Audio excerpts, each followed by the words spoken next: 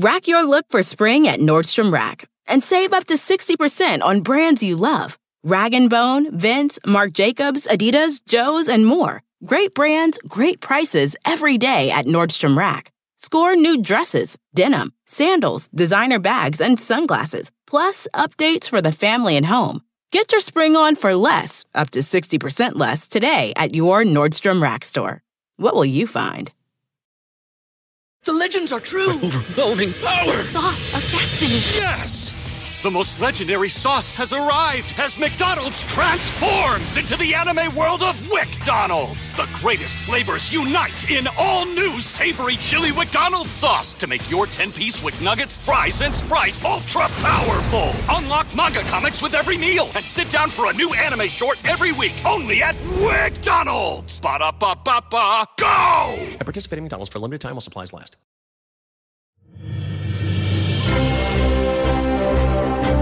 In a world where podcasts need feedback from their listeners in order to market themselves appropriately to advertisers. I'm listening. One listener has the power to shape the future. That listener is you. All right, Jake. Look, can you guys just please fill out this listener survey for us? It would really mean a lot. Accept your destiny. Take control. It's in the info. It's in the description of the podcast itself. It'll only take a couple of minutes, and it's confidential. We'll take no emails or telephone numbers from you. We don't require an email. You know what? It's fine. We can just do it. You have the power. You are the force that will guide us. So once again, just click the link in the show description of this week's episode. You can find it in the podcast app. It's very easy. Okay, we're done here. Thank you so much, and here's this week's episode.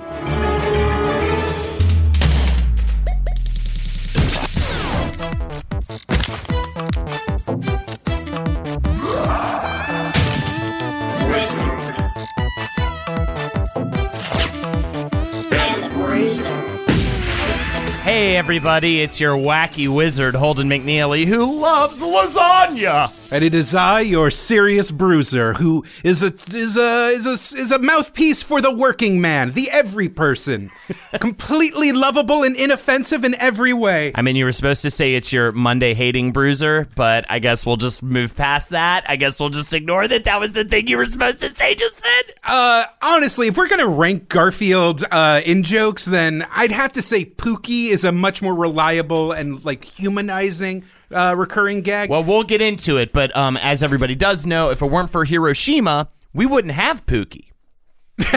That was a Godzilla reference, and it's not true. Way to kick the proverbial Odie off the table as for our introduction. I am actually okay. First of all, I have to dispel some fucking myths here because I'm about to get so much shit from the fan base, Jake, because I have been very vocal about the fact that on the Roundtable of Gentlemen, I am very much a Heathcliff man. Okay? That's because you're just a naturally contrarian from your shitty teenage years. How there are certainly things that I love about Heathcliff over Garfield, just him being a bad boy, him being a trash cat, him really kind of getting his groove out in the city streets. You are projecting so much. I dare you to open, listeners right now, I want you to run to your phones and computers, open up today's Heathcliff comic and see just the gibbering nonsense. Oh, please. Then open up today's Garfield and he is still there, still sitting at a table, still just berating his owner John through the power of sarcastic cat telepathy.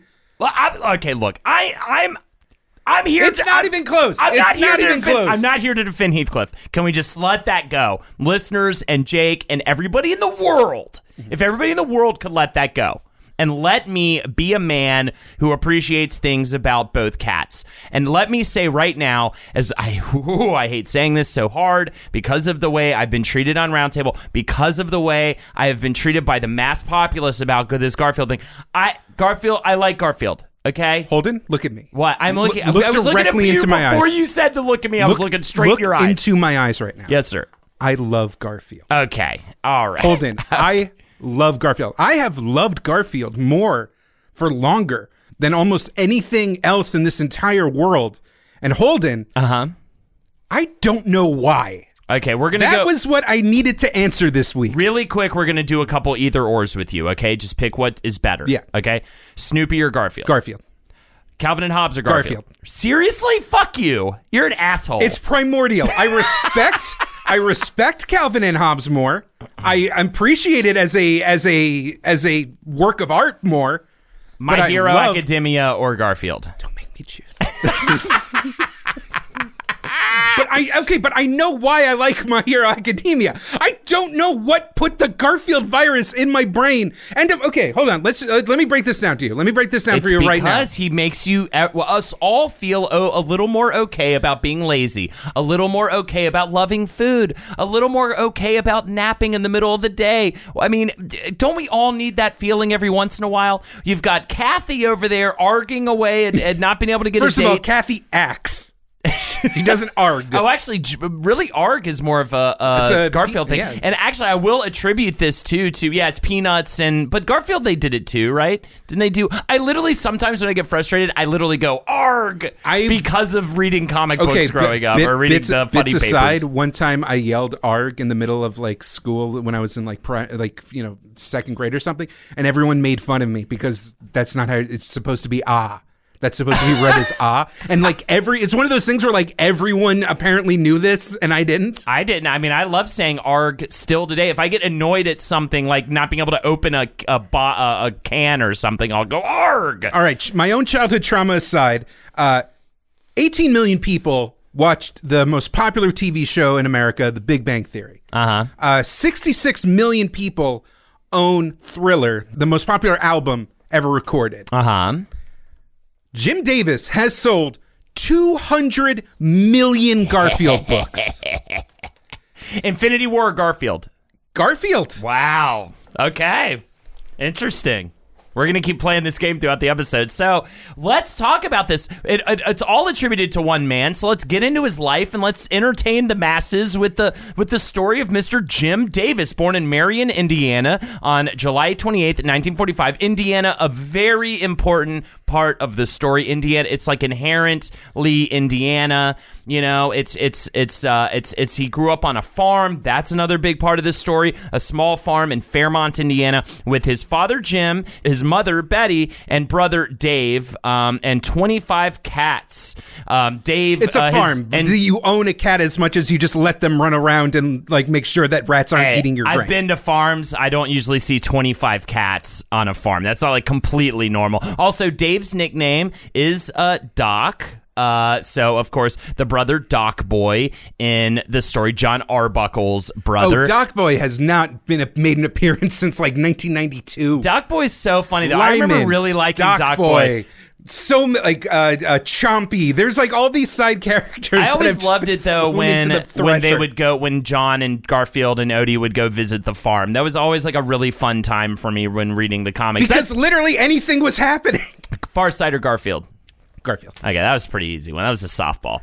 So anyways, Jim Davis says this about his family and the inspiration that kind of got him into the comics. There's a lot of dry, sarcastic wit in my family, so that part came easily to me, but I wasn't a natural artist as a kid. I was asthmatic and spent a lot of time in bed as a child. My mom used to shove a pencil and a piece of paper in my hands and tell me to entertain myself. He was also inspired by, many of the comics of the time, both funny pages and comic book style. I loved Dick Tracy, he said, Gasoline Alley, Prince Valiant, Beetle Bailey, Blondie, Pogo, and Henry, just about all the old cartoons. They took me places I had never been before and opened my eyes to the world. And so, of course, that makes so much sense. A bedridden asthmatic kid on a farm with nothing to do, and these cartoons and comics really help him kind of escape in his own way. And also, I love that he drew a lot of the humor from his family. That's such a lovely idea that they had a very dry kind of, which makes a lot of sense because I feel like farm folk have that just dry as hell, super sharp, funny humor if they're humorous types. I mean, Indiana has given us such amazing celebrities as Axl Rose, Colonel Sanders, James Dean, Jim Jones, Jimmy Hoffa, David Letterman. There is this See, Letterman's a good example though. I feel Letterman is very Garfield. Letterman could be the voice of Garfield easy, I think. Garfield, like in a movie. You know what I mean? For me, was like baby's first irony. It was literally the idea of sarcasm was introduced into my brain through Garfield. Well, and I love too, much like the Peanuts, I really loved how it was based around, John Arbuckle, this loser who couldn't get a date. These were more resonant themes for me in middle school than some cool guy than like the fucking Fonz or whatever. You know what I mean? Like it really just worked so well for me. You're telling me John Arbuckle, the white man with weird social tics and no self-confidence and who could not get a date for his life, resonated with you? Because he, for some reason, resonated with me that I can't possibly understand. But also the cat that loves lasagna. That resonates with me. I love lasagna and taking naps and being depressed. The id und the ego forever entwined. So, Jim Davis ends up attending Ball State University, where he studies. All right, please. Jake I'm sorry. Young. I'm sorry. Start over. I'm sorry. Jake, I wish you had a longer version of your name, like Jake-Adiah Young or something that I could say to you, because I like saying the longer version when I'm upset with someone, you know what I mean? Wait. Like I call Lexi Alexis if I'm like upset with her, you know what I mean? If I'm ever taking a chord, I'll be Jacob. Jacob Young, please. Yes, perfect. Wait, what's your middle name? James. Holden James. I'm Jacob Simon Young. And that's a really good way to admonish me. Holden James. I have never in two worlds have I don't know, some expression like that. Holden James McNeely, you put down that crack pipe right this instant. So anyways, he attended Ball State University and there was no hair, please. Can we please? It wasn't hairy, it was normal. It was a university. And he studied art and business. Now, that is a very, very important thing to think about. He wanted to be an artist. He wanted to be a cartoonist, but he couldn't figure out how to do that. So he initially got into the only thing he could do at Ball State. Please, Jacob Young. The only thing he could do was arts education, and he started doing that. But then once it actually got into like proper social theory and education, he was like, oh, I don't actually want to do this. And he jumped ship to study business. And that really would help him more greatly for where Garfield is today, almost, than the art side. He talks about how learning these two things definitely brought him towards where he got to today with the business. And I can only think about our Calvin and Hobbes episode. I hope you go back and listen to that as well. I loved that episode that we did. And Bill Watterson's so different from Jim Davis in that business sense. Bill Watterson, a little bit more of a purist when it comes to the art side of things, whereas Jim Davis was like specifically like, I need a marketable character. I mean, that's how he came up with Garfield was attempting that. We'll get there. Oh, I know. I'm not going to jump too far ahead. But it doesn't matter. He dropped out. He dropped out because he finally found a position being an arts assistant for what's the name of the Well, in between, before working for Tom Ryan and his comic strip Tumbleweeds, before doing that, he did what if you are a writer, an artist, whatever the fuck you do, if you do not immediately get an advertising agency job right out of college, you're never going to make the million. I mean, you'll do fine. Yeah. But like literally every time we study a person, no matter what, even if you're a video game designer, it seems, just get a damn job at an advertising agency for 1 year and then go for it. Mm-hmm. So anyways, he works at an advertising agency, and then in 1969 he ends up assisting Tom Ryan with his comic strip Tumbleweeds. It's an American comic strip that offered a skewed perspective of the Old West. It was all kind of ridiculous, Western style, real cheesy, fun, goofy kind of stuff. And Jim Davis said of his experience there, I learned the discipline and skills it takes to become a syndicated cartoonist by watching Tom. That's what it's all about, guys. This is the comic books artist's dream, right? Is getting one word, and that is syndication. Getting your shit in as many newspapers as humanly possible so that you can pay your bills and not work at an advertising agency. And so that's when he started working on his own comic strip. A legendary character. Norm the Gnat. Or is it just Norm Gnat? I think I want to say Norm the Gnat. I think it's Norm Gnat. Yeah, which is even, it doesn't really roll off the tongue. There's a lot of things that aren't quite palatable about this character. It's a bug. It's Norm Gnat. He just seems kind of plain Jane. I mean, did you look at any Norm Gnat? It was very hard to find like actual copies of it, but it was pretty unimpressive. The character design itself is like kind of it's like kind of ugly. He's like gross and fuzzy and has this like mandible beak thing. Mm-hmm. And he plugged away at this for like 6 years. Yes. and he could not get a syndication deal. It's funny because like one of his editors at the time, or like someone he respected, was like, "Oh, you should do a comic about a bug," and Jim Davis was like, "I'll do a comic about a bug." And then like later syndication executives were like, "Nobody wants to read a comic about a bug."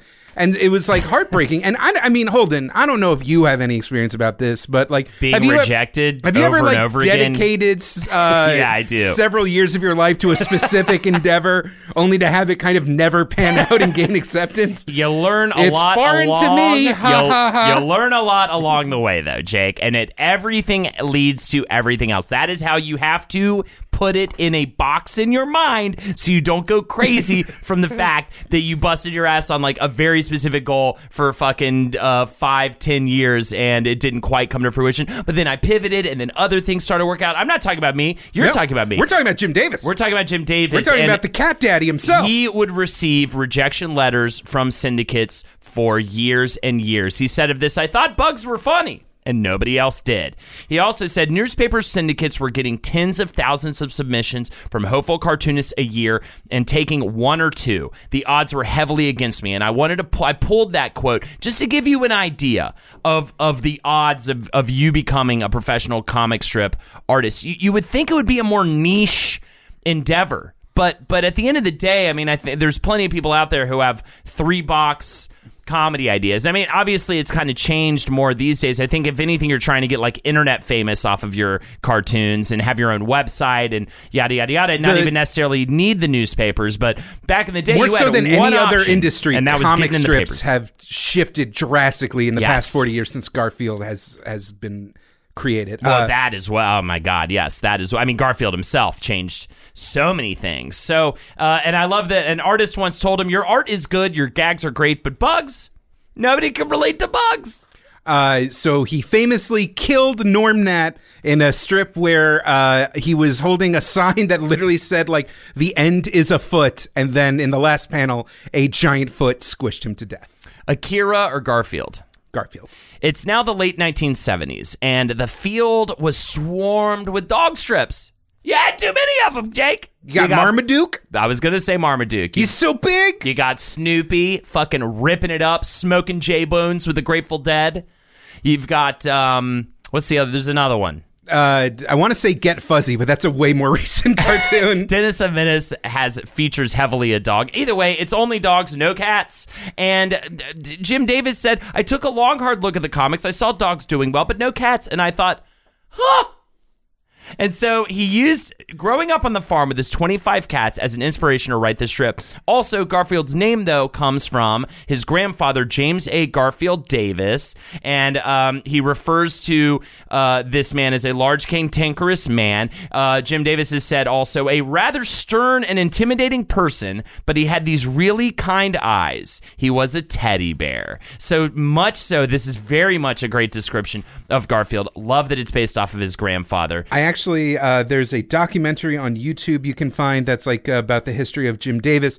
And in there, Davis describes how he drove to Indianapolis and rented out a room at a Holiday, or, you know, he bought a room at a Holiday Inn for 3 days with nothing but art supplies and basically went on like a Hunter S. Thompson like creative bender to like forge Garfield in his mind, and like, you know, worked on designs and worked on gags and worked on like characterizations, and it was just like, I just imagine like walls like scribbled in blood and feces and cocaine, which I love too, because if you think about little like babies crawling on the ceiling.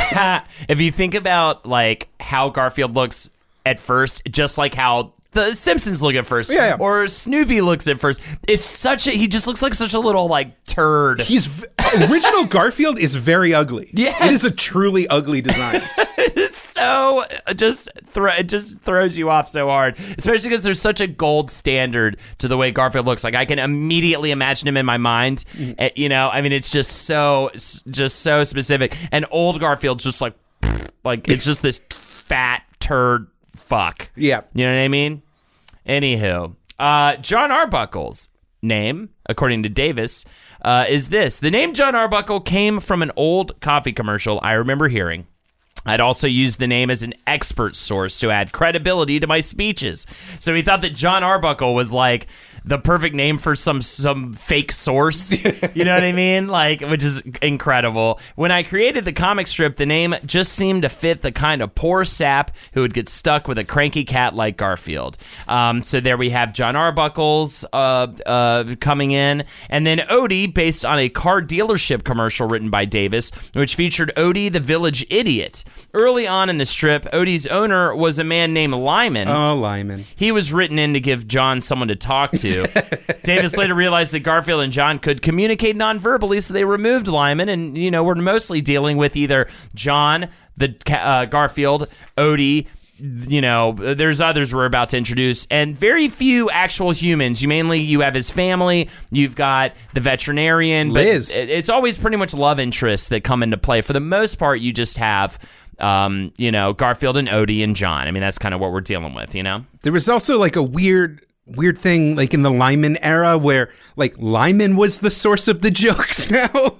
Like it became the Lyman show. Weird. With his weird like wispy little mustache. It was just like, it had this Bert and Ernie vibe. I kind of remember Lyman. The strip quickly takes off. And one of the first like real shows of power is when the strip was actually taken out by like the Chicago Sun-Times. Yeah, they did. They ran like a little, essentially like a little demo of it, and quickly decided to remove it. Well, they just ran it like someone has, like a strip had to go, and so they kind of had a like last hired first fired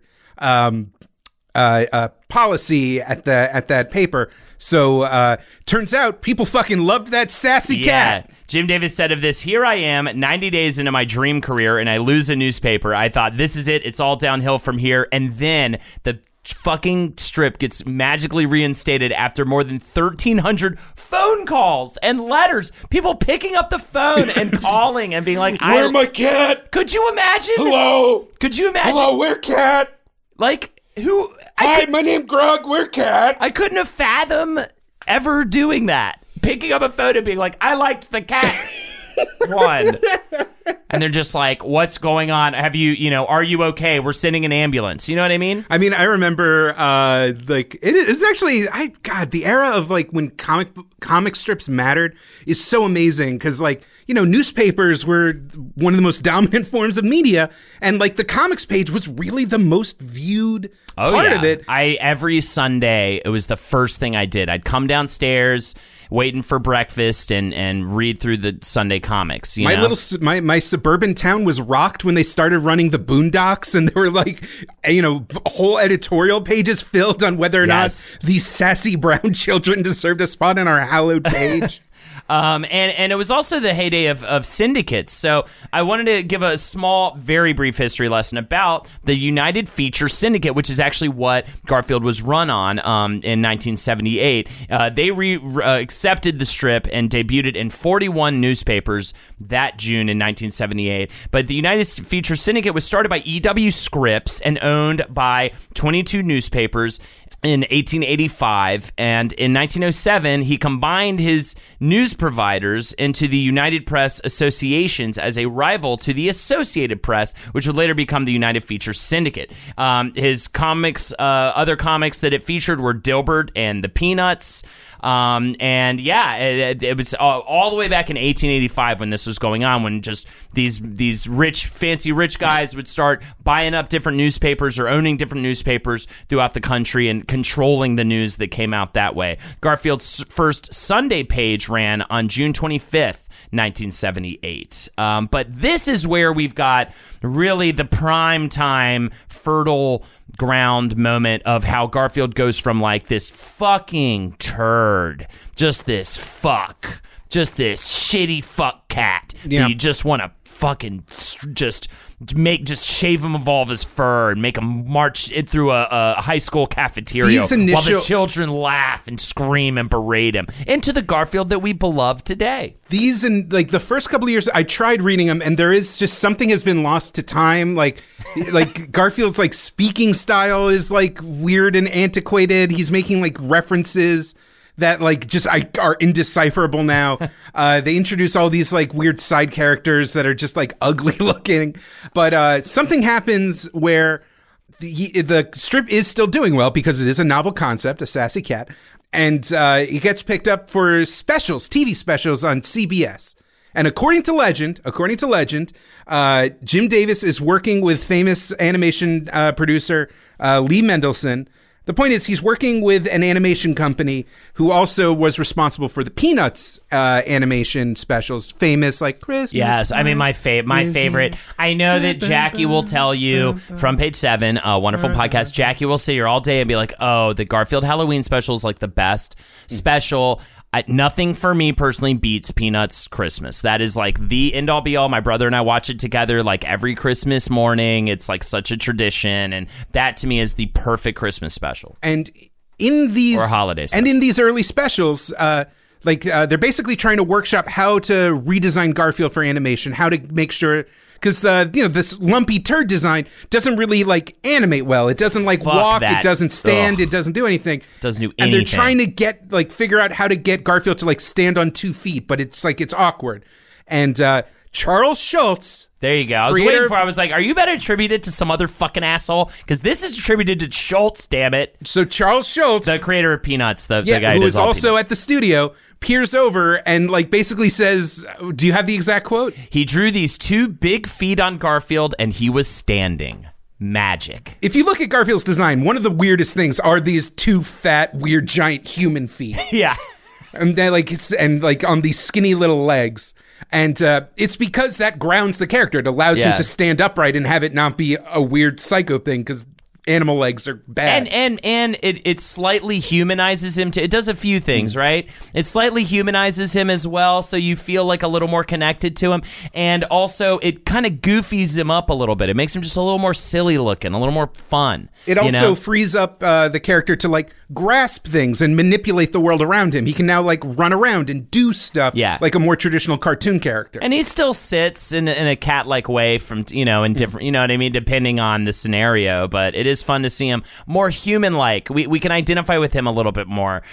Davis also said about Schultz's influence on him, "I try to keep lines simple. And that's something I learned by watching Charles Schulz. My strip is pretty clean-looking stylistically, and Davis has always had very kind words to say about Charles Schulz. I love that they're buddies. It's so great." They are not buddies. Oh, really? Oh, yeah, no. Charles Schulz famously hates... hold on. Of course he does. I'm not going to... Please teach me. I'm not going to waste time reading the story verbatim. Well, they were friends for a while, at least. I mean, I have different quotes of him saying that he likes Charles Schulz and that he's like an old friend of his. But a former syndicate executive, agent, whatever, talks about how she befriended Charles Schulz by visiting his house, and it was kind of cold and kind of awkward, and they only truly bonded once Schulz kind of grilled her on whether or not his strip would get enough love from the syndicate, and he wanted affirmation that she also hated that fucking cat.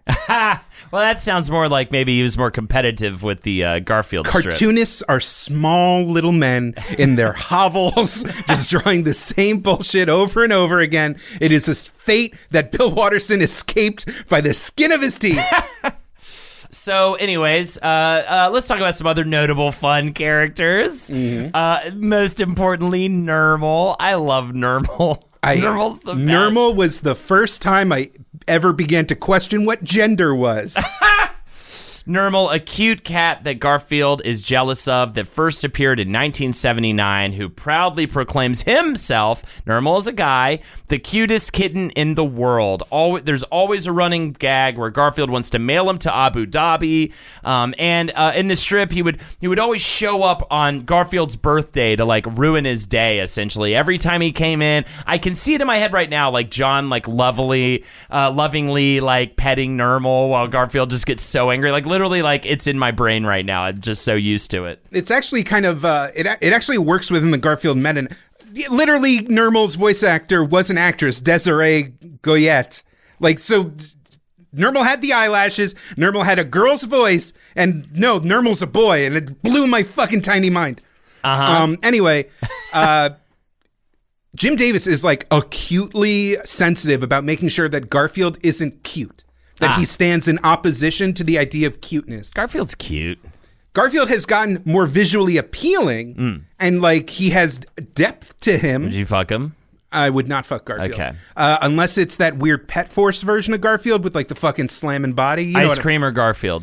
Garfield. Okay. I've known Garfield longer.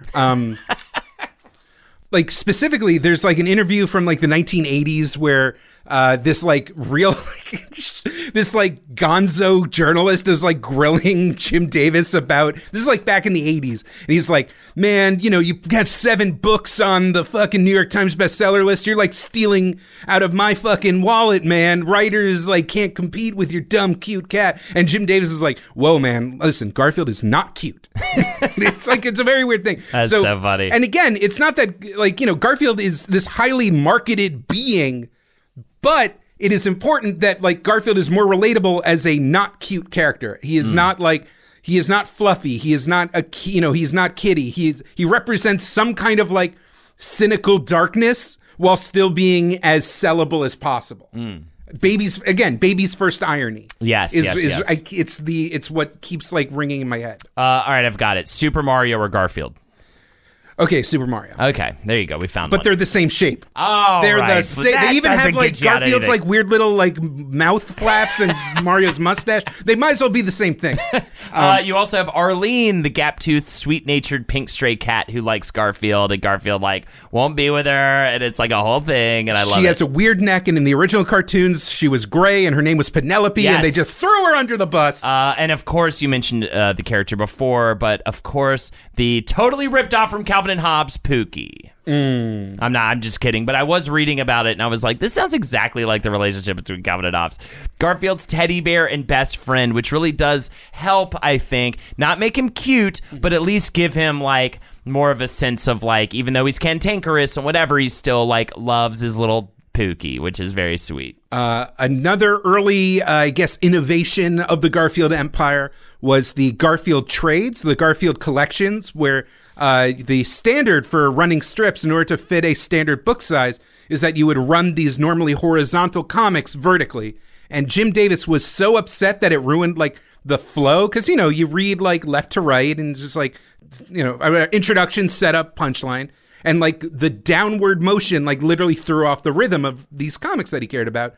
So he like kind of futzed around and figured out like a half-size horizontal book. And if you've ever Scholastic Book Club, you know. Of course. Fuck yeah, dude. Yeah, Garfield fat and in charge. The best day of school ever, second to the day where they bring the fake van that sets on fake fire by the fire officers. They bring that little thing and you have to like be on fire in a house and like leave it. What? You remember that? I went to a small Jewish school. They brought this little, you got this little like, it was like a little trailer cart. Some people remember this. The firemen would show up and it was like, they would fill it with fake smoke, which was awesome. It smelled delicious. It was like sugar smelling, you know, and you loved it. So you'd actually like to be in the smoke, which is kind of bad. And then they would like show you how to like get out of you got to stay close to the floor. Get out of a place on fire, and it was really fun. And then be careful when you touch the doorknob. But the real best day was always the Scholastic Book Fair day, and of course we would always pick up a Garfield. I definitely had Garfield books. You had Garfield books. It was like a crime that they set up this thing to promote childhood literacy, and I would always just walk out with handfuls of Garfield books. Yes, of cartoons and silly things. But that format not only was more organic for reading comic strips, but it was a weird, like, kind of too long, too squat size to be shelved normally. So they were put on the end caps, which is, you know, if you know anything about retail, primo real estate for selling books. Very interesting. Very interesting. From even now, people will refer to that particular size as the Garfield format in publishing circles. I love this quote by Davis about his creative approach, so I would like to read that now. I send him up a tree, have him look out of a window, send him camping, and then I watch him until he does something funny, and I back up 3 frames and cut him off. I love that. And you know, I also love this quote. I have a couple quotes here because these are all what make me really like Jim Davis a lot. This is on what Garfield represents, and I think it is a large part of what you and me and most of America and the rest of the world who likes Garfield likes about Garfield. He says, we live in a time when we're made to feel guilty about overeating, oversleeping, not exercising. Garfield not only does all that stuff, but he's cool with that. I think in a way he relieves our guilt. Garfield is everyone's alter ego.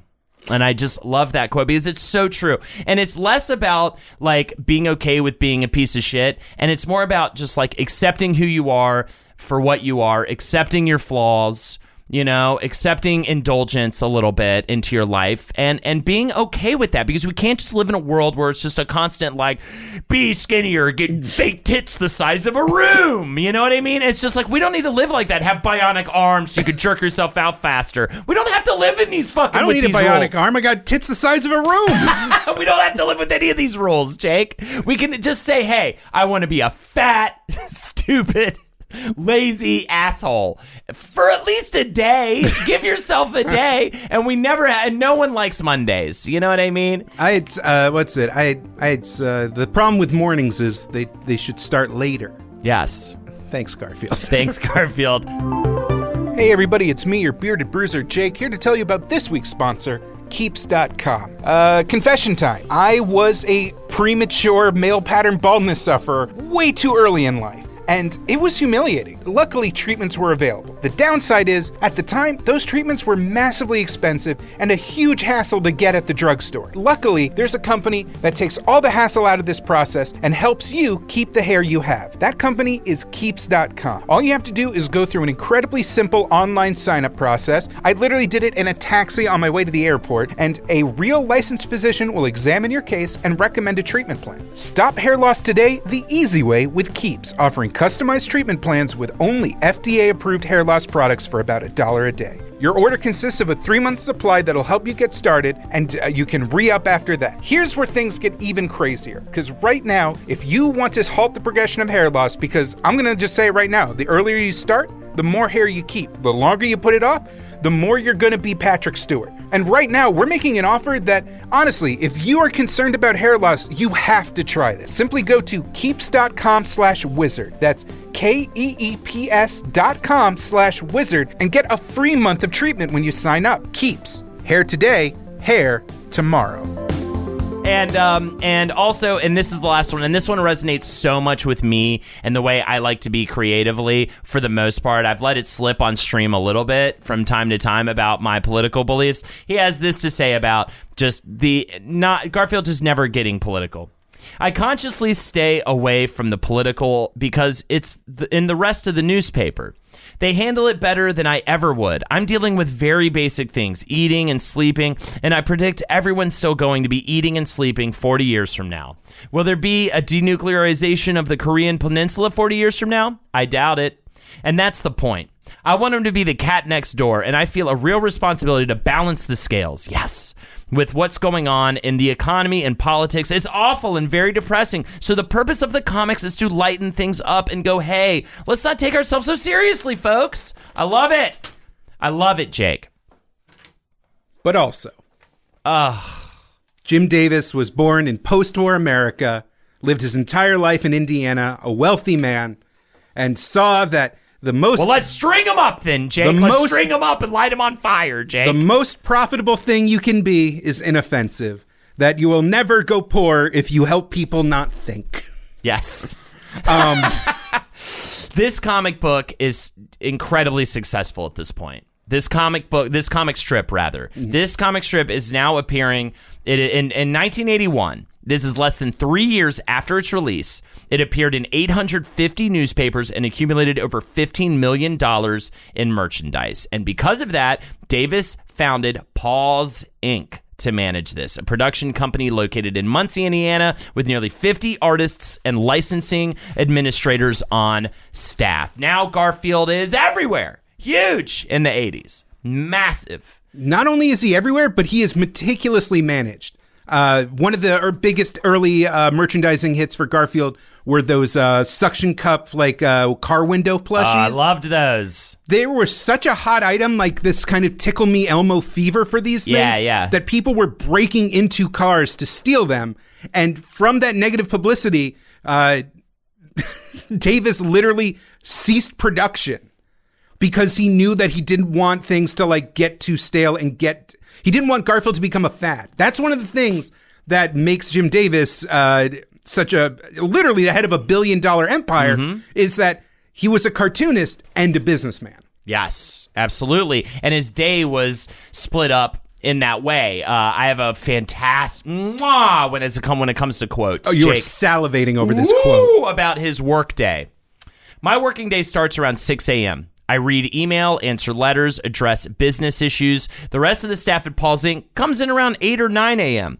I'm involved in lots of meetings, and there are always business decisions that have to be made since there are licensing, publishing, TV syndication deals in almost every country. I set aside 1 week each month to focus on writing the comic strip. Once I get in writing mode, the gags can sometimes really flow, and I might write 4 to 6 weeks worth of material in 1 week.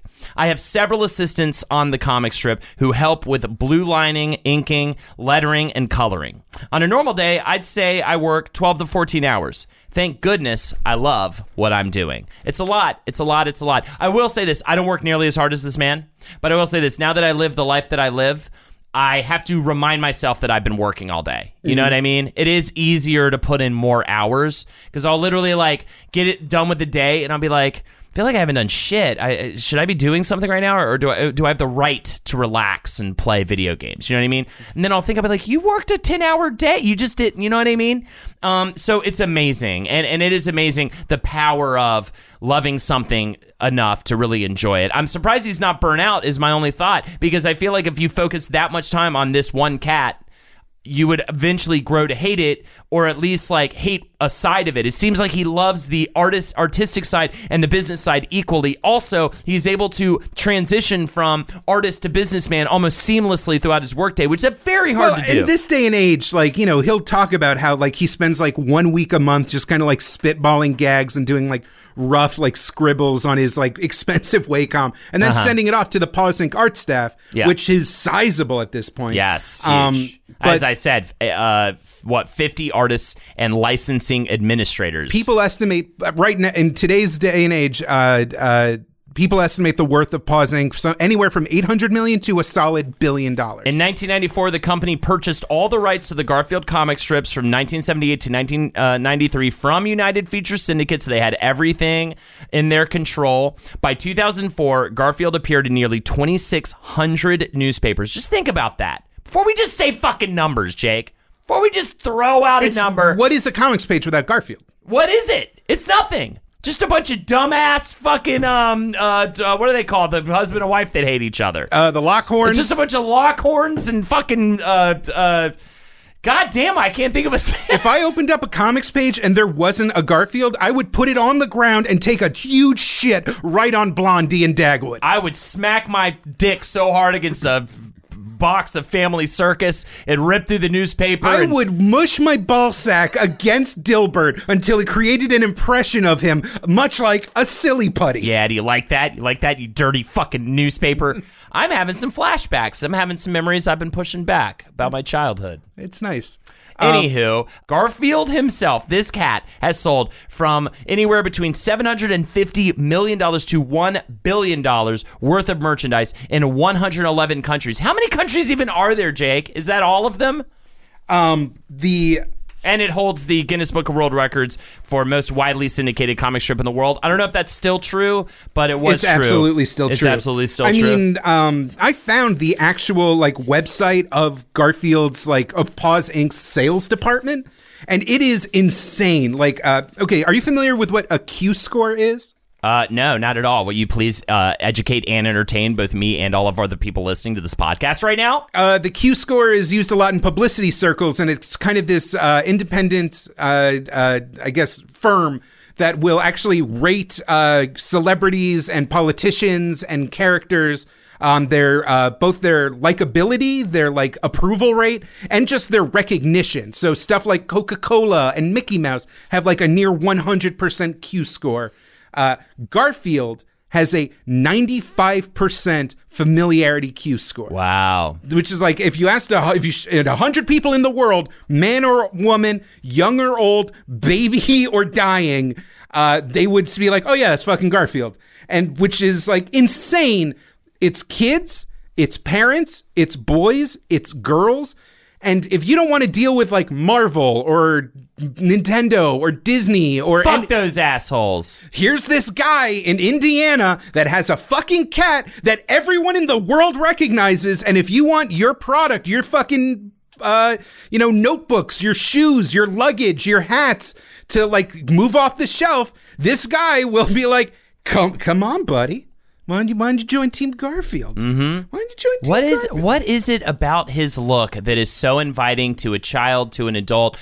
Anytime I went into a bookstore, I'd find this section. There's just something about the look of him that is just appealing to people. Well, one of the another big mutations in Garfield's history was there was a newsprint shortage at some point in like the 80s.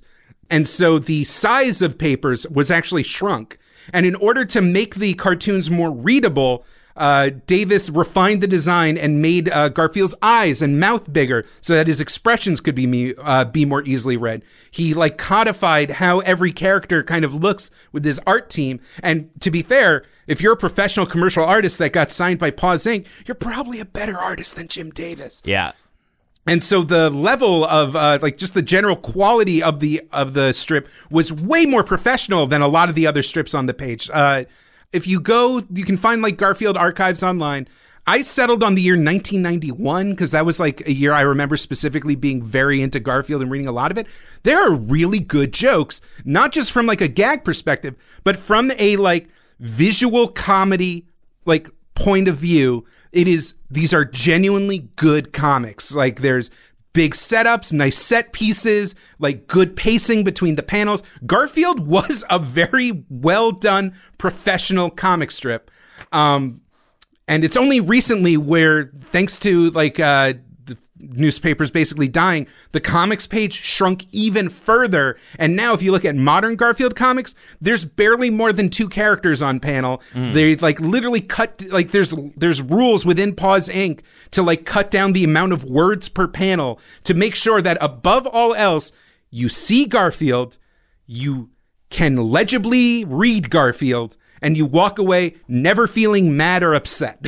And of course, Jim Davis now usually just does the rough sketches and the basic writing, but there's a funny video where I think it was the Wacom company, who does the drawing tablets, had a video you can find on YouTube called like "How to Draw the World's Most Famous Cat," and even Jim Davis like pulls up a Google image search to look up references. That's amazing. On how to draw his own fucking cat. And his longtime assistants to most of that type of work, Brett Koth and Gary Barker, which I love his last name's Barker. And Davis said of the idea, I remember I mentioned earlier, how does he not get burnt out? Well, actually, I have a really great quote for that. The novelty is not worn off because I'm still trying to get it right. Now and then, if you can do some silly gag that comes out of left field that delights the readers, that's worth a lot. That's what I go for all the time. One day, I'd like to write that gag that makes the whole world laugh. He also says, I would like to do it for as long as I feel I have something to contribute to it until someone taps me on the shoulder and says, Jim, you're not funny anymore. Stop it. I can't believe 40 years has gone by. It's been like a finger snap. But I also have another quote about his retirement, and that is, they'll have to pry the pencil out of my cold, dead hands. So some conflicting stuff here. But we haven't talked much about more of the TV stuff. How about Garfield and Friends? Should we get into it? First of all, I just like to do a quick. I feel like the listeners need to voice their opinions on this. You can find us both on Twitter. We have a lovely Facebook page, and I really want people to make their voices heard on this. Mary, if you could play the "Friends Are There" initial theme song, just a clip from the first couple of seasons of Garfield and Friends. Friends are there to help you get started, to give you a push on your way. Friends are there to turn you around, get your feet on the ground for a brand new day. And then, if you could follow up with the second theme song, We're Ready to Party, We're Ready. We're ready to party. We're ready to party, we're ready. I hope you bring lots of spaghetti. I'm scared. Come on in. Now, I like the first one better. And I like the second one better. You son of a bitch, I will cut you! I will stand on my head and I will let the blood fill up in my head until it goes so big that my whole head blows up. And I'll blame it on you. And then the newspapers and everybody will say, Jacob did it. It's Jacob's ladder. It was his way to trap Holden in some sort of infinite hell. And that is how I'll kill you. As long as the byline says the first theme song definitely did kind of play up the conflicts and the kind of juxtapositions between U.S. Acres and Garfield's tonally in terms of comedy. And I'm just going to say this, Goku or Garfield? Goku or Garfield? Piccolo or Garfield? Fuck. Don't make me choose, man.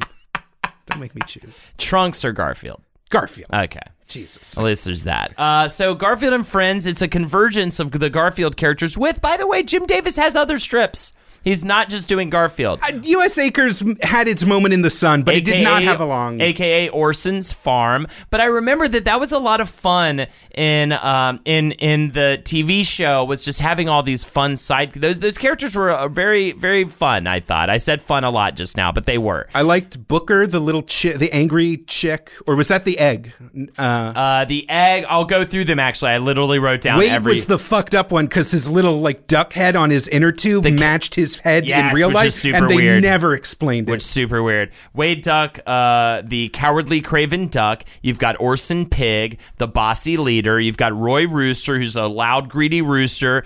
Booker, a chick who loves books. Sheldon, which is Booker's twin brother, who's never hatched. He's the one stuck in the egg. Shell, I get and it. And then, by the way, shout outs to your boy Tristan, because I actually got a laugh out of this tweet he sent. He was like the most annoying moment in children's cartoon history. And it's literally a moment where they're all sitting around and Sheldon's about to finally hatch. Mm-hmm. He's about to finally do it. And everyone's like, he's going to hatch, he's going to hatch. And then his shell pops off and there's just another shell under there. I just remember, I have more so than the Jesse Caffeine episode of Saved by the Bell, the Roy the Rooster addicted to peanuts episode. What? Was fucking crazy. I was like, I learned more about the human condition from Roy the Rooster's peanut episode. You also had Bo Sheep, which was kind of a surfer dude, and Lanolin Sheep, the loud and disagreeable sheep. The show was originally broadcast on CBS. Episodes usually had 3 quickies, which would be either based around U.S. Acres or Garfield. Yeah, exactly. It would be based on the strip. Garfield was voiced by Lorenzo Music, and this was actually kind of a big deal because at this point, Garfield didn't really have a voice till he started doing the TV specials and Garfield and Friends. Well, Lorenzo Music, interesting story about him. He started out as a writer and a performer on a show I remember that I used to actually watch with my dad when I was a very young child, the Smothers Brothers Comedy Hour. Wow. I would totally do an episode on that. They're a very interesting story because they actually have the opposite problem as Jim Davis. They got too political, and that actually caused them to get axed off of TV. And just also, 2 guys just being like with a banjo and a bass just being like, hey, that Vietnam sure is a sour pickle. Exactly. And then Lorenzo Music ended up being a writer on the Mary Tyler Moore Show, which led to him co-creating the Bob Newhart Show. Now that was a show that my family would Bob watch. Newhart, buddy. I loved it. And on the Mary Tyler Moore spinoff, Rhoda, he was cast as the voice of Carlton the Doorman due to his sleepy, husky voice. And he actually had a hit song off of this character. It's called Who Is It by Carlton the Doorman. Mary, if you would please play that. Who is it? Hello, this is Carlton, your doorman. Now, lately I've heard a few rumors. People are asking if I drink a lot. Well, I'd like to put an end to all of those rumors. I drink a lot, but it never gets in the way of my work. I mean, drinking's just sort of my hobby. I never act weird or fall down in the street. I do it right here in the lobby. And you can hear it right there. It's exactly the Garfield voice, just in a completely different context. This lackadaisical, shitty doorman. And after just one audition, Lorenzo Music was cast as Garfield. According to Davis, I looked at the room full of voice actors, and then in the corner I saw Lorenzo quietly licking himself. I honestly believe it was Lorenzo's comic delivery that kind of elevated the Garfield character more so than like even Jim Davis's gags. Also, weirdly enough, John Arbuckle's voice actor was also really good. Like I can hear it in my head all this time. That was voiced by a guy named Tom Hughey. And his only connection is that he was one of Jim Davis's fraternity brothers back at Ball State. All right, please, Jake, please. Then later, I didn't see any of this show. If you could tell me anything about the Garfield show, the CGI animated TV series, it's fucking awful. It's terrible. It ran from 2009 to 2016. It got a long run. Well, everything you need to know about like the weird dissociation of the Garfield show is Lorenzo Music unfortunately passed from cancer. And Frank Welker, who's literally voiced everything ever, ended up replacing him. But Frank Welker's voice is just this sleepy hippie Bob Dylan guy. Right, because he does Fred Jones and Scooby-Doo, and he's done that. That was his first gig, and that was in 1969. He also is the voice of Megatron and Nibbler on Futurama. Basically, every cartoon dog voice you've ever like thought of is actually Frank Welker, and it's kind of terrifying. Anyway, the voice is just wrong. The comic delivery is wrong. And the kind of satellite, wow, I can like feel the saliva building in my mouth. I know, I've been very salivaty too today. I don't know what it is. I just feel like my mouth is We're just thinking about that delicious, lumpy orange lasagna. I am actually. I really want some lasagna right now. Do not feed your cat lasagna. The garlic content alone will kill them. The alum family is deadly. Your cat's heart will stop if and maybe it doesn't shit itself to death from all the cheese. Anyway, literally the trial balloon for the Garfield show, which is the CGI animated thing, based out of a studio in France, so there's already a language gap. And it's like cheap CG animation, so like they really don't have a lot of freedom to like kind of do characters and like, you know, animation's an art form, whatever. Is called Garfield Gets Real, and in which it literally takes place in quote unquote comic land, and Garfield hates his life, hates that he has to do the same jokes over and over again, and he escapes into the quote unquote real world. But it's all CG animated, and like it's cheap CG animation, so Garfield's in like a cheap CG animated world, and he's like, I hate it here. I hate it here. I'm gonna go to the real world, and he goes to the real world, and it's also shitty, cheap CG cartoon animation. So there's like no physical difference. It's bad. It's really bad. There's like Garfield Pet Force where they have like weird superheroes. And all of this, Garfield was not meant to like do all this stuff. It's always, even in the TV specials. I remember there's like one where Garfield like is in an island vacation, and like John has to like drive a Corvette into a volcano. Like a lot of this actually has to do with a guy named Mark Evanier, who is this kind of behind the scenes legendary guy within pop culture. He's written for Marvel and DC. He kind of basically wrote the definitive book on Jack Kirby, and his kind of like boomer vaudeville pop culture aesthetic really like gelled with Jim Davis, who is also this kind of like boomer corny guy. And a lot of the tone, because Garfield does a lot of like pop culture pastiche in the old show and the new show, is definitely from Mark Evanier's writing. Although Jim Davis would be there every voice recording to help direct them. You know how when you're recording voiceover work and there's just like this weird rich old man demanding that you do the lines as he says? You know, that's fun. So next we get to Garfield the movie, which is a very important work directed by Peter Hewitt. His directorial debut was Bill and Ted's Bogus Journey. Of course, the sequel to Bill and Ted's Excellent Adventure. And as we all know, Bill Murray played Garfield, or as maybe, hopefully you know. I will say, though, Jack Nicholson was offered the role. And Bill Murray recorded all of his dialogue either at his apartment or on the set of The Life Aquatic. And the film strongly features the song Holla by the Baha Men. And of course, there's this. Everyone tells this story, but I will read the full quote. Bill Murray tells this story. Well, everyone tells the story of Bill Murray telling this story. This was, I believe, in GQ. I think he talks about this. It's in GQ. He's talked about it on a Reddit AMA. Here's the quote from GQ. It's so damn funny. I thought it would be kind of fun because doing a voice is challenging, and I'd never done that. Plus, I looked at the script and said so-and-so and Joel Cohen. And I thought, Christ, well, I love those Cohens. They're funny. So I sort of read a few pages of it and thought, yeah, I'd like to do that. So they went off and shot the movie, and I forgot all about it. Finally, I went out to LA to record my lines. And usually when you're looping a movie, if it takes 2 days, that's a lot. I don't know if I should even tell this story because it's kind of mean. What the hell? It's interesting. So I worked all day and kept going. That's the line? Well, I can't say that. And you sit there and go, what can I say that will make this funny and make it make sense? And I worked. I was exhausted, soaked with sweat, and the lines got worse and worse. And I said, okay, you better show me the whole rest of the movie so we can see what we're dealing with. Something you never want to hear from a voice actor. So I sat down and watched the whole thing, and I kept saying, who the hell cut this thing? Who did this? What the fuck was Cohen thinking? And then they explained it to me. It wasn't written by that Joel Cohen. Of course, the Cohen brothers of, Blood Simple, Big Lebowski, No Country for Old Men, auteur, famous Cohen brothers. A different Joel Cohen. This Joel Cohen, he did write on Toy Story. He also wrote on Monster Mash the movie. He's got an interesting, cheaper by the dozen.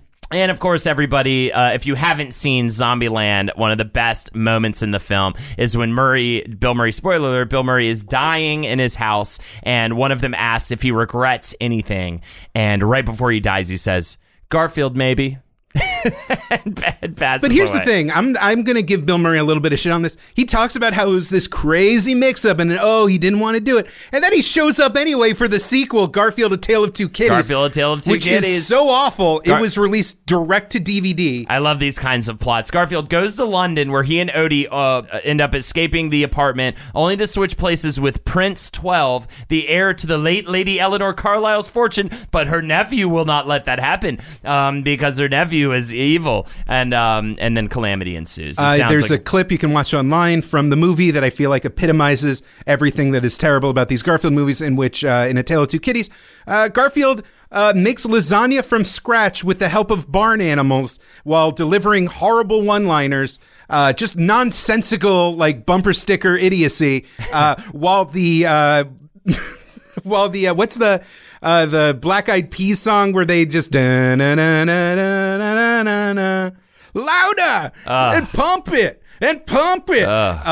is blasting at full volume. I think this one did actually make it to the theaters. Are you sure? I thought it was direct to DVD. Well, there are 3 other direct to DVD sequels that happened after that. Garfield Gets Real, Awful. Garfield's Fun Fest, and Garfield's Pet Force. I watched a little bit of Pet Force, and it is a fucking acid nightmare. What I do want to find more of, though, more importantly than the stupid fucking movies, is the musical. So originally, the producer of A Chorus Line, Joseph Papp, he tried to get a stage musical off the ground, but he was unable to. Later, though, Jim Davis wrote the book for a full-length stage musical called Garfield Live that premiered in Muncie, Indiana. The opening song, Catitude, can apparently be heard online, but we can't find it. Also, On the Fence and Going Home apparently can be found on their website. If somebody can dig these up. I will say this. I found a website with Garfield the musical songs. I don't know if this is from this musical at this point because none of those other 3 songs existed on the playlist. But here, Mary, please, for me, will you please play I Hate Mondays?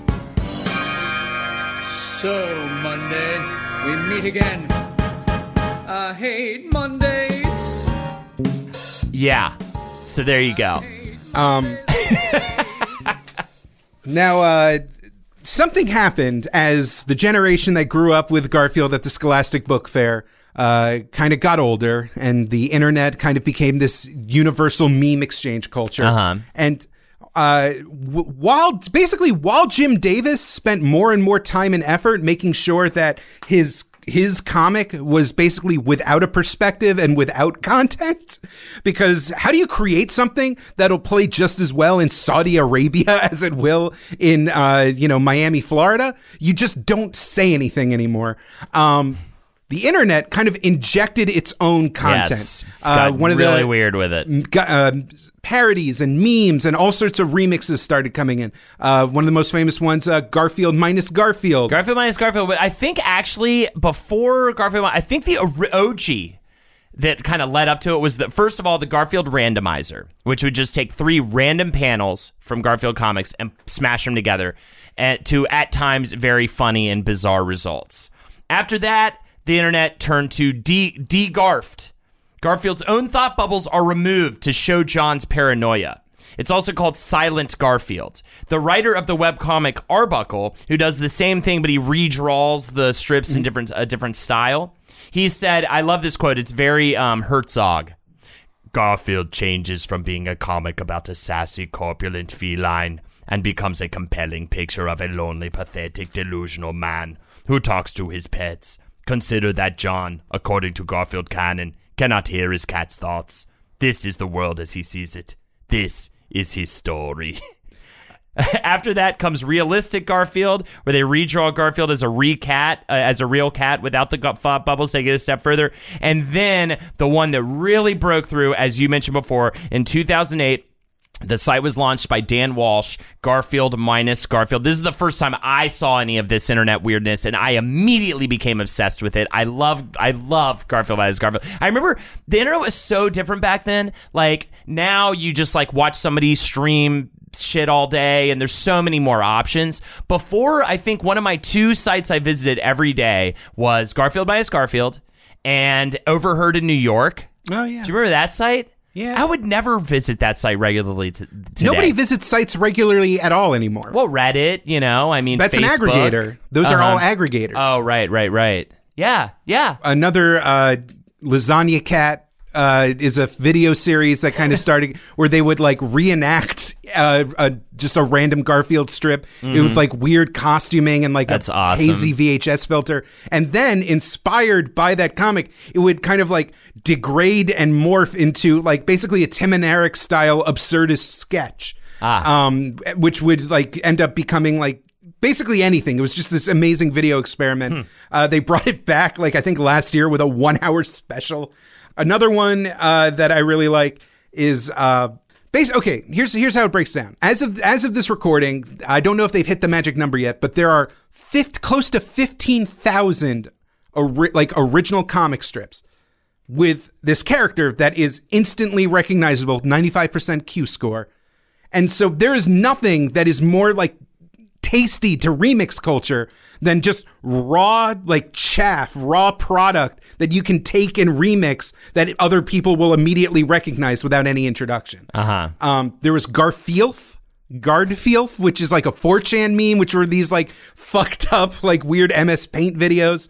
And on top of that, even just individual Garfield strips would like kind of out of the blue get taken out of context and be like kind of remixed and become memes within themselves. One which I feel like we have to address at the very least, please, is May 30th, 1990, the infamous Garfield dog semen comic strip. Holden, I'm going to hand you this strip, and I want you to describe the 3 panels that you see. Okay, so it's John talking to, that looks like Liz, the veterinarian, right? And she's holding Garfield. He's at the veterinarian's office. He's looking down. He says, "Have a cup of coffee, John." "Why, thanks. Don't mind if I do," says John Arbuckle. He says all of that, right? Kind of pushing him on to getting the coffee. And then the next panel, he's taking a drink from the cup of coffee, and then Liz says, "Congratulations, Mr. Arbuckle." And then the final scene, Mr. Arbuckle looking very upset about what he's just drank, and his eyes are all crazy and everything. Liz is happy. She's arm around Garfield. She says, "You are going to give birth to a fine, healthy litter of puppies." And then Garfield says in his thought bubble, "I hate puppies." So he is drinking some of Odie's cum. We hope Odie's. Right, maybe a different dog's. Well, why do we hope Odie's? Wouldn't it be better if he drank some random dog's cum instead of his own dog's cum? I mean, he has to live with Odie for the rest of his life knowing that he drank his cum. I think it's much better that the semen came from a different dog. Like, when you like walk a dog that you like care about, you're fine with picking up its shit, but if you stepped in another dog's shit, you'd be like, ew, grossy gross. I feel like if I had to drink accidentally the semen of an animal, it would hopefully be like one that I'm already like, I have to like be involved in its fluid life anyway. This comic became a viral hit on Reddit. It became retweeted endlessly. People started finding out that you could buy full-size prints of it. It became such a ubiquitous meme that BuzzFeed actually confronted Jim Davis about it. And Jim Davis on October 19, 2017, he claims, this is his excuse, well, on the farm, actually, he has this very weird Midwest, like Kermit-y, of course he does. On the farm, we used to give first calf heifers a high-protein supplement to help them deliver healthier calves. The supplement was provided by our vet. Since Liz is a vet, I assumed there would be a similar supplement for dogs. Yeah, so right. John is drinking a protein-enriched drink formulated for a pregnant dog. You're fucking full of it, Jim. You're fucking full of it. So, yeah, are there any other cum drinking or other comic strips you wanted to bring up? Well, there was the time that Garfield insulted the troops. Okay. Oh, was that? But that, he said, like, that was totally an accident. No. The Veterans Day thing? Jim Davis fucking hates the troops. No, the Veterans Day thing, it was like these spiders calling it Happy Stupid Day because they got smashed. Look, he came out and said, like, he has a brother. I think it was like he has two relatives who were heavily military. He wrote the strip weeks before. It was a total coincidence that it came out, and it looked like he was making fun of the Veterans Day thing. I didn't even write that down, Jay, because I thought that was complete horseradish. I mean, I'm glad you love the troops more than Jim Davis does. Interesting. And another famous chunk is from 1989. This was the Halloween week strips where Garfield fucking died. Yes, and it was all this very disturbing. It was about his battle with loneliness. It was this very dark, right? Throughout the week, Garfield finds himself waking up on a chilly morning, and he just awakens in an empty house. The windows are boarded up, cobwebs litter the furniture, and Garfield realizes for the first time he is alone. You have no idea how alone you are, Garfield, reads the narration caption. He then realizes that he will starve to death, and he confronts his emotional abandonment. And then by the end of the week, he realizes that it was all just a fucked up hallucination with no explanation, and he hugs John and Odie. There were a lot of fans that wrote in, some saying they loved this strip, they thought it was so interesting and new, and other fans writing in being like, this isn't a trend, is it? Any other ones before we start wrapping things up here, Jay? He drank the dog cum. Yes, he definitely drank the dog cum. We know that. Yes. What else do you have? He disrespected the troops. Those are the main ones. Those are the ones that got the internet. The troops. Look, when asked about comics that he loves today, he says, "Today I enjoy Peanuts, Blondie, Kathy, For Better or For Worse, The Far Side, Doonesbury, Mother Goose and Grimm." Which, by the way, shout out to Mother Goose and Grimm. I love Mother Goose and Grimm. Very funny comic strip. Beetle Bailey, Get Fuzzy. My favorite, though, is probably Calvin and Hobbes, but it's no longer being done, which is a shame. I love that he said that. Yes, I get totally justified. Also, Jake, X-Men or Garfield? Garfield, because he was before Wolverine. Transformers or Garfield? Garfield. Transformers wasn't that great of a show. Okay, but there's more to the franchise than just that. This 2018 Stanley Kubrick or Garfield? Garfield, man. What? Star Wars or Garfield?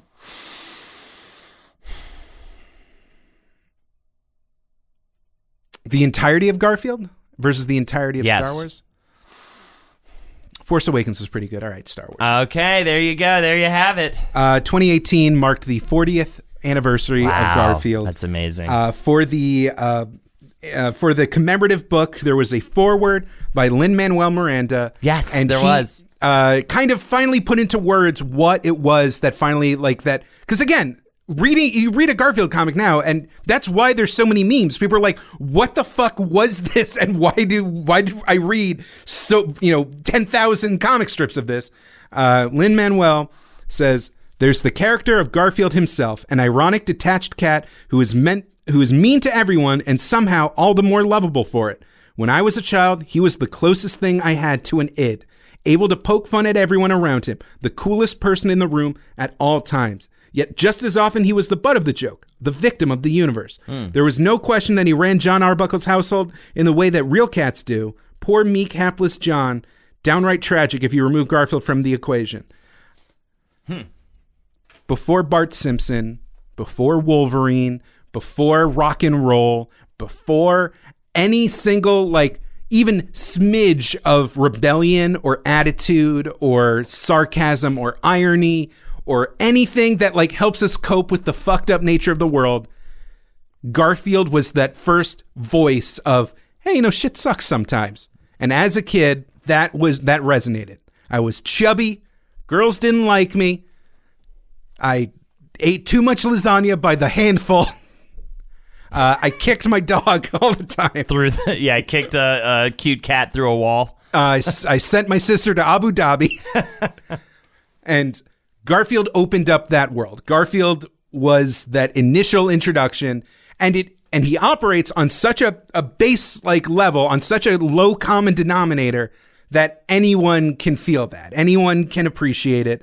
And even though it has been, much like a cat, spayed and neutered to the point of near irrelevance by the forces of market capitalism, that he is like he's Sanrio meets Walt Disney meets, Jim Davis has created this bizarre empire from just like a few base assumptions about what people want to see in this world. And I would love to leave you all with this quote from Jim Davis. This is his advice for anybody trying to get into the game of being a cartoonist. He says, read, read, and read. To be a good comic strip artist, you must be a good writer. Art's important, but writing can make or break you. Learn all you can. Watch movies and TV. Socialize. Have friends and activities. Study people and their behavior. Draw. Try different drawing tools and styles. Above all, have something to say that's unique or different. Something that's especially you.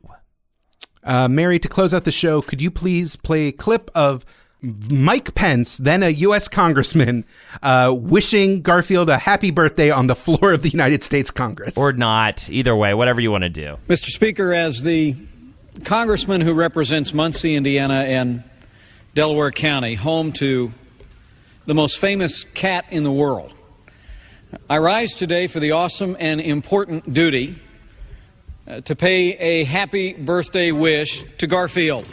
Garfield loves TV and he hates Mondays. He'd rather pig out than work out. In fact, his passion for food and sleep is matched only by his aversion to diet and exercise. A cat after my own heart. Fucking Jim Davis owns Indiana. You can walk the Garfield Trail in Indiana. Well, thank you, everybody, for joining us for this week's episode on Garfield. If you'd like to support us further, visit our Patreon, patreon.com/WizBrew, and or for free, you can write and review us on iTunes. So helpful for us if you do that. If you have not done it yet, please, please, please, I beg of you at your feet. I throw myself down at your shoes and ask you to do that. You can follow me on twitch.tv/Holden. You can follow me on Twitter. By the way, it's not that. Twitch.tv/HoldenatorsHo. I'm sorry, it's twitch.tv/HoldenatorsHo? Yes. Okay. You can follow me on Twitter at BestJakeYoung, and I also do stuff with the Drawfee channel on YouTube. Go to dorkly.com for other such shenanigans. Religion or Garfield? Oh, fuck it. Garfield is my religion. Jesus God. Help us all. Garfield, help us.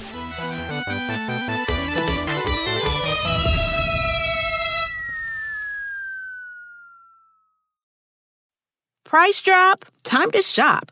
Get to a Nordstrom Rack store today for first dibs on new markdowns. Now score even more, up to 70% off brands everyone loves at Nordstrom Rack. Denim, dresses, sneakers, tops, and more. Plus, get genius deals on jackets, sweaters, and boots for the whole family. Shop your Nordstrom Rack store today and save up to 70% with new markdowns. But hurry, deals this great won't last. The legends are true. Overwhelming power! The sauce of destiny. Yes! The most legendary sauce has arrived as McDonald's transforms into the anime world of WickDonald's. The greatest flavors unite in all new savory chili McDonald's sauce to make your 10-piece Wick Nuggets, fries, and Sprite ultra-powerful. Unlock manga comics with every meal and sit down for a new anime short every week only at WickDonald's. Ba-da-ba-ba-ba, go! At participating McDonald's for a limited time while supplies last.